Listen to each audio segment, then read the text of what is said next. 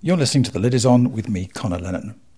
This week we're introducing you to our latest podcast, Uniting Against Hate, in which producer and journalist Katie Dartford talks to those who've encountered hate speech firsthand, as well as activists and experts from around the world about how they're trying to counter it.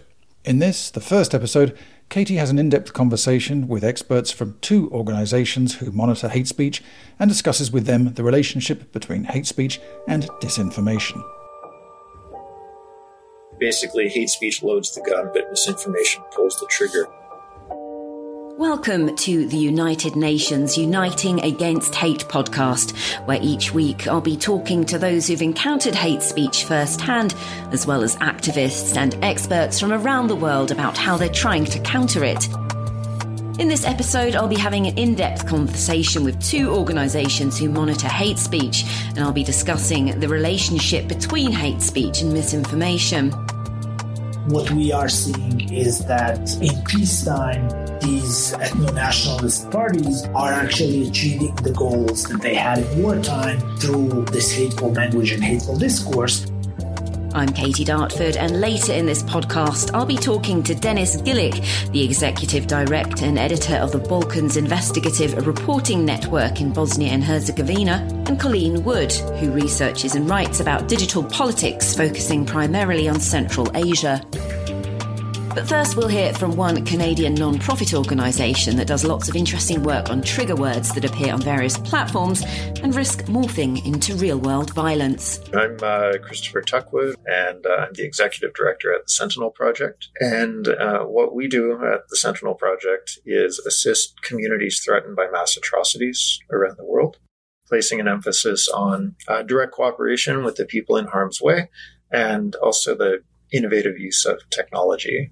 All of that can take, different forms depending on the circumstances. But one of the big areas that we've worked or focused on in recent years is misinformation management, since rumors and misinformation in a lot of places have the potential to contribute to conflict and violence.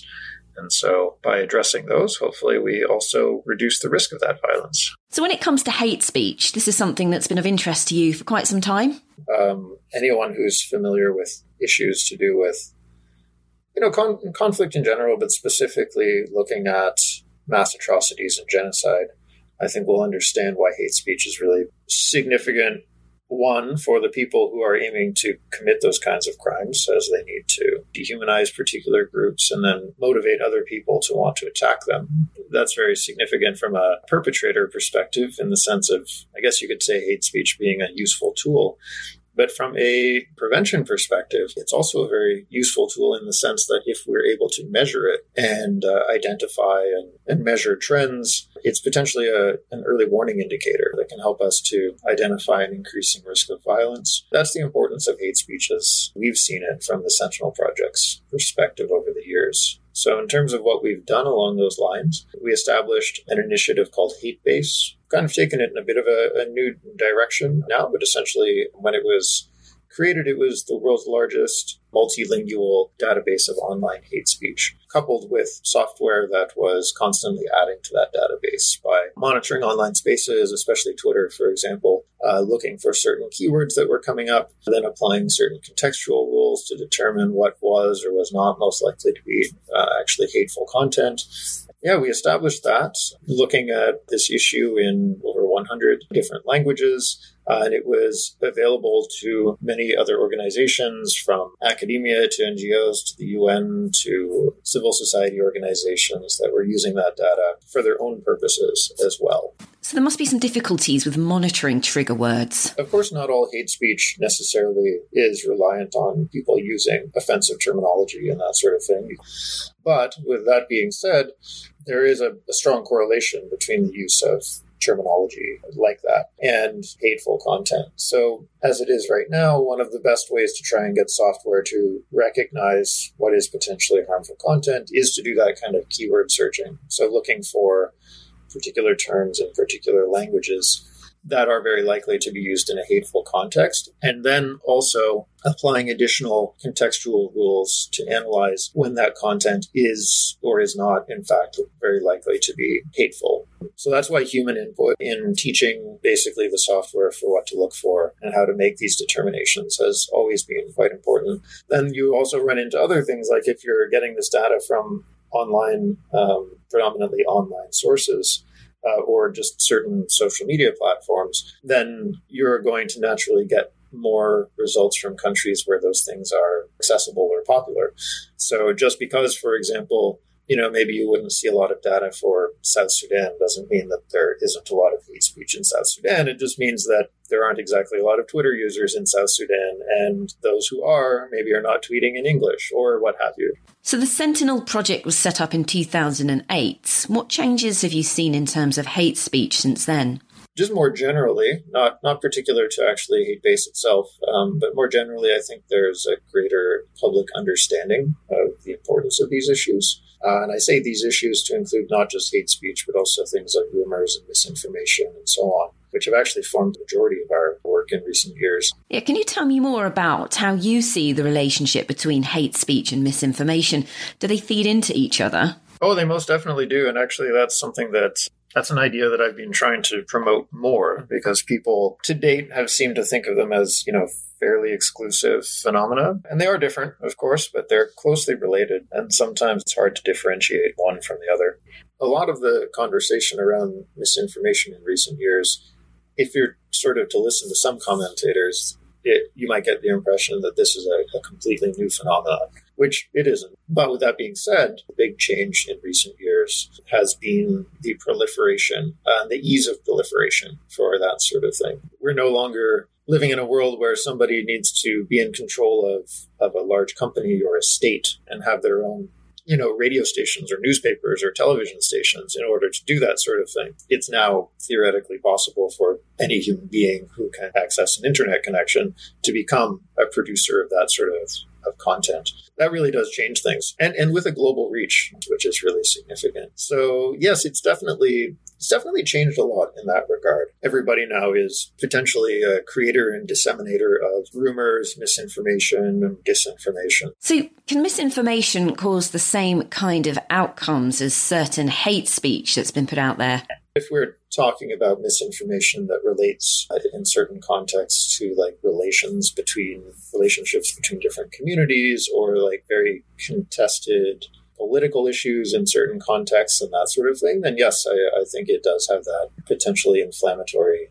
And it's all the more true, and I think this is where things come back to the relationship between hate speech and misinformation. It's all the more true if rumors or misinformation like that make an appearance in a context where people are already prepared to believe them in a sense, whether that's because they have distrust in the electoral process or in their political opponents, or because they have distrust or hatred towards another ethnic group because of hate speech. And this is where we see the relationship, and this is something we want to explore more in the future, because I think it has relevance for early warning and prevention. But we see the relationship between hate speech and misinformation as being one where very often hate speech is kind of, you could say, like the background noise of conflict, in the sense that with the exception of influential people who are specifically inciting their followers to go engage in violence, a lot of hate speech that just sort of promotes hostility but not outright violence against another group can be circulating for quite a long time and not itself sparking violence, although it does often prepare people to see violence as being a more acceptable way of dealing with another group of people.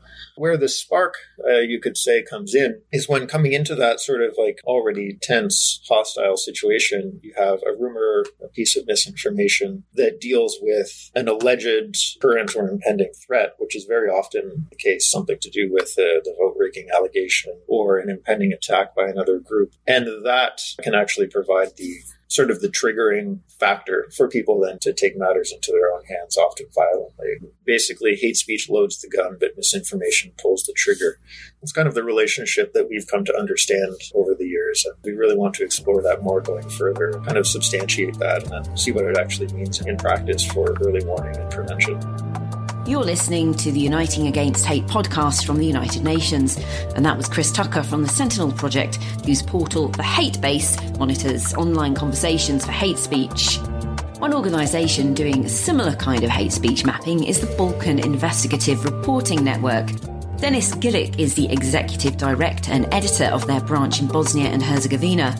I asked him what the drivers of hate speech narratives there were. So hate speech for me is a variety of discriminatory language, of language that incites people to violence, of offensive language, and primarily from the experience that we have in Bosnia and Herzegovina, it's primarily the drivers of those narratives are unfortunately populist politicians, ethno-nationalist politicians who are dominant in this country and who are perpetuating the cycle of offensive language, which has real-life consequences for the entire country and the people living inside it. So tell me about your organisation. When and why did it come into being? The Balkan Investigative Reporting Network in Bosnia and Herzegovina was created in 2004 because that's the year the Bosnian State Court started working. And since that day until today, we've monitored every single trial, every single hearing in every single trial related to war crime atrocities in Bosnia and Herzegovina.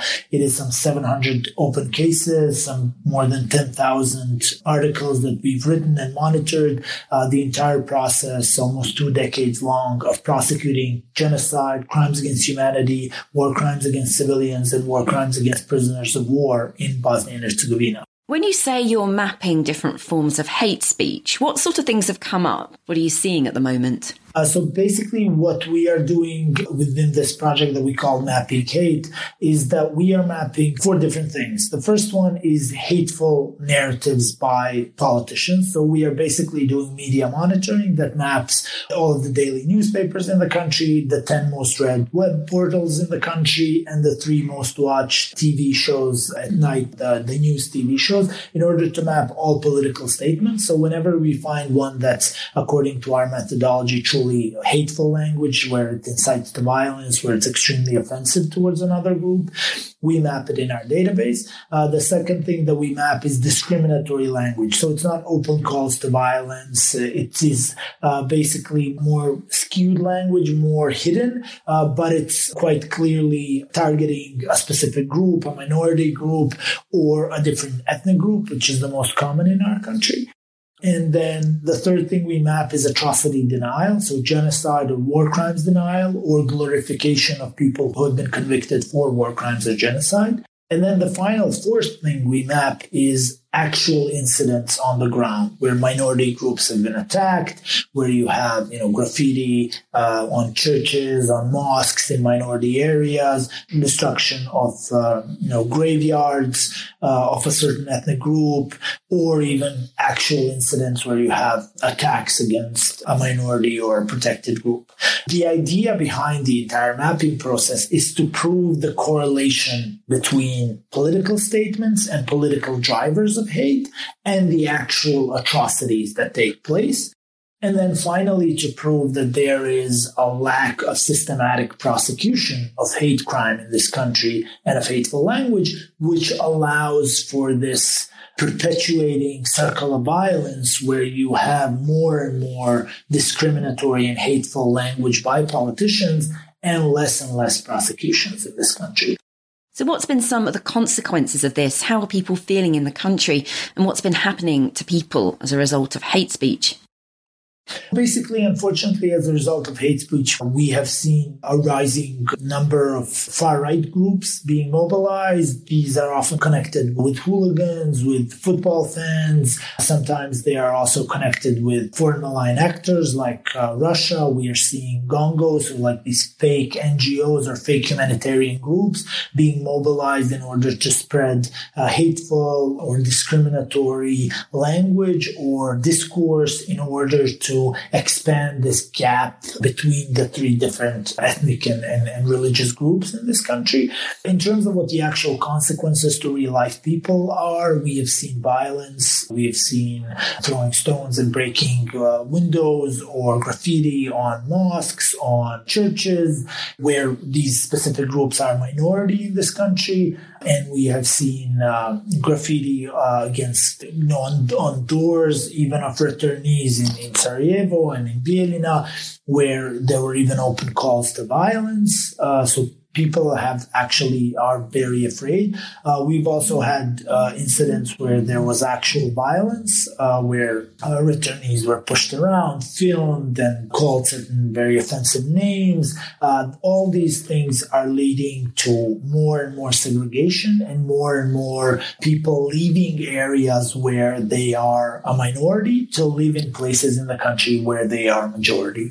This perpetuating cycle of ethnic hatred is basically continuing wartime plans to have ethnically cleansed areas fully. And unfortunately, with the state capture on our judiciary, which is failing to prosecute hateful language and hateful discourse, what we are seeing is that in peacetime, these ethno-nationalist parties are actually achieving the goals that they had in wartime through this hateful discourse and discriminatory language. Why do you see that the last few years everything's got much, much worse in this area? Well, basically, there are a variety of reasons. The first one is that we basically have the same political elites for the last 20 years. These ethno-nationalist political parties on all three sides who are extremely corrupt, who are guilty of state capture, and are basically using the entire extremely complex governing system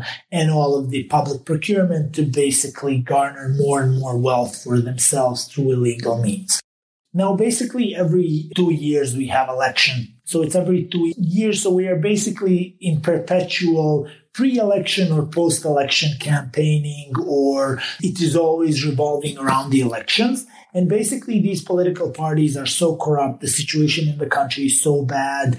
There's so high unemployment. The outlook for young people is so poor. There's so many young people leaving the country that basically the only narratives, the only success, the only thing that these political parties can basically say in the election campaign is focusing on atrocities, focusing on fear, focusing on division. So basically, these are the entire drivers that they use anyhow. And basically, when you are doing that for 20 years, you kind of have to every 2 years raise the bar and create your narratives to be much more emotionally driven, much more charged, much more hateful, and to create much more fear. So when you are starting in 2006 to say, you should be afraid of the Bosniaks or the Serbs because of the atrocities they committed in the war. In 2016, 10 years later and 5 election cycles later, you have to go as far as calling them terrorists and they will kill your families right now and we have to secede or run away or abolish the entities. 8 years later into 2022, where we are at this point, these things are already so ingrained in the public narrative that you have to go as far as actually making steps for secession because the public kind of expects it. You've been telling them something for 20 years. They have been actively afraid for 20 years. So remaining in that fear is almost no longer an option. So it's basically a kind of a pyramid in which you are every step of the way coming closer and closer to the top where you can no longer perpetuate the cycle of fear. The second thing is that the situation generally has become much more charged in the sense of the pandemic, the sense of the war in Ukraine, so many young people leaving. There is such a huge level of frustration and emotionally charged narratives that we are basically in a situation where these ethno-nationalist parties are kind of struggling even to contain it. And finally, you have foreign malign actors like Russia, which are actively supporting destabilization because it works for them when they sit down at the table to discuss Ukraine, that they can say, well, okay, if we get something, we can also calm the situation in the Western Balkans a little bit or in Bosnia and Herzegovina. So all of these three things are kind of creating this situation where the situation has become worse and worse and worse. And because of the absolute state capture that these political parties are having, they are also controlling the judiciary and the media. So through their control of the judiciary, it means there is impunity for these acts, the corruption and the hateful discourse. And then through their control of the media, they basically control the entire narrative cycle all the time. So there is no kind of counter narrative to what they are saying in the public. Which is what you're trying to do. Which is what we are trying to do. And I don't want to sound as pessimistic as that it doesn't exist. It does. And you have very strong watchdog organizations or media NGOs, but it is difficult to counter public broadcasters, big media outlets with several hundred journalists and reporters with thousands of clicks a day with a group of 10 to 15 journalists who are trying to write about very specific topics, who are trying to write in a different way, who are trying to cover various hundreds of court cases and then do, again, analytical and investigative reporting. So it's difficult to counter the influence that, these established media, mass media have, especially through social media channels. This is the United Nations Uniting Against Hate podcast, and that was Denis Gillick, the Executive Director and Editor of the Balkan Investigative Reporting Network in Bosnia and Herzegovina. So we've seen how in an already tense and hostile situation, hate speech and misinformation can really feed into each other. My next guest recently wrote an article on how the conflict between Tajikistan and Kyrgyzstan unfolded online. Her insights show how the spasm of violence that broke out in September also marked a steep jump in the asymmetry of their digital information campaigns. My name is Colleen Wood. I have my PhD in political science from Columbia University. My dissertation is not on hate speech, but rather kind of the more optimistic side of social media. What's striking is that Kyrgyzstan has a much, much freer media space than Tajikistan, and also a much more vibrant, I think, IT community. And that IT community is sparked a kind of hacker ethos when it comes to free speech, free media. And so there's a really strong fact-checking industry. And this fact-checking industry has also then, spurred channels on Instagram and Telegram with really polished, really high-quality videos laying out evidence from NASA, satellite photography, doing visual fact-checking using open-source military data to demonstrate and lay out the facts on the ground of how this violence unfolded. In Tajikistan, where there really isn't much of a free media, but there isn't a free media. The government has really written away the opportunity to report independently. But so there, journalists often have to rely on government reports, on these press releases, and sometimes even rely on Kyrgyzstani media to get their information. So you could really say that hate speech isn't necessarily, in that case, related to having more people on Facebook in a more digitally savvy country. They're not necessarily related from what you found out. Yeah, you could probably say that it's because there's less of a mature media space that it's then easier to just fall back on this kind of pejorative language and pejorative symbols because the reporting's infrastructure isn't there. So to sum up, what's your opinion on countries trying to push back against hate speech and misinformation? In Central Asia, like in many other countries worldwide, hate speech influences politics insofar as it's an easy thing to want to target or to stop. But politicians, I think, have disingenuously used or weaponized the hate speech in order to target free speech, especially during COVID. We saw laws all over the world coming out of trying to, in the name of restricting misinformation, in the name of restricting hate speech, put out really vaguely worded laws to punish language. I think gave governments leverage over media outlets, over opposition politicians, and just over average people's communication online. Yeah, what I've noticed in Central Asia, people want to combat hate speech, want to combat misinformation, but the tools that exist to do that often end up privileging government actors. There's no easy answer anywhere in the world, but in the kind of corner of the internet where I pay a lot of attention, I see these laws to push back against misinformation doing more harm than good.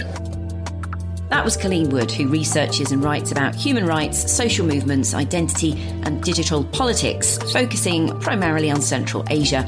Many thanks to Chris Tucker from the Sentinel Project and Denis Gillick from the Balkan Investigative Reporting Network. So for now, goodbye. Join me again soon for another edition of the Uniting Against Hate podcast from the United Nations. That was an episode of our new podcast, Uniting Against Hate. You can easily find the series wherever you get your podcasts.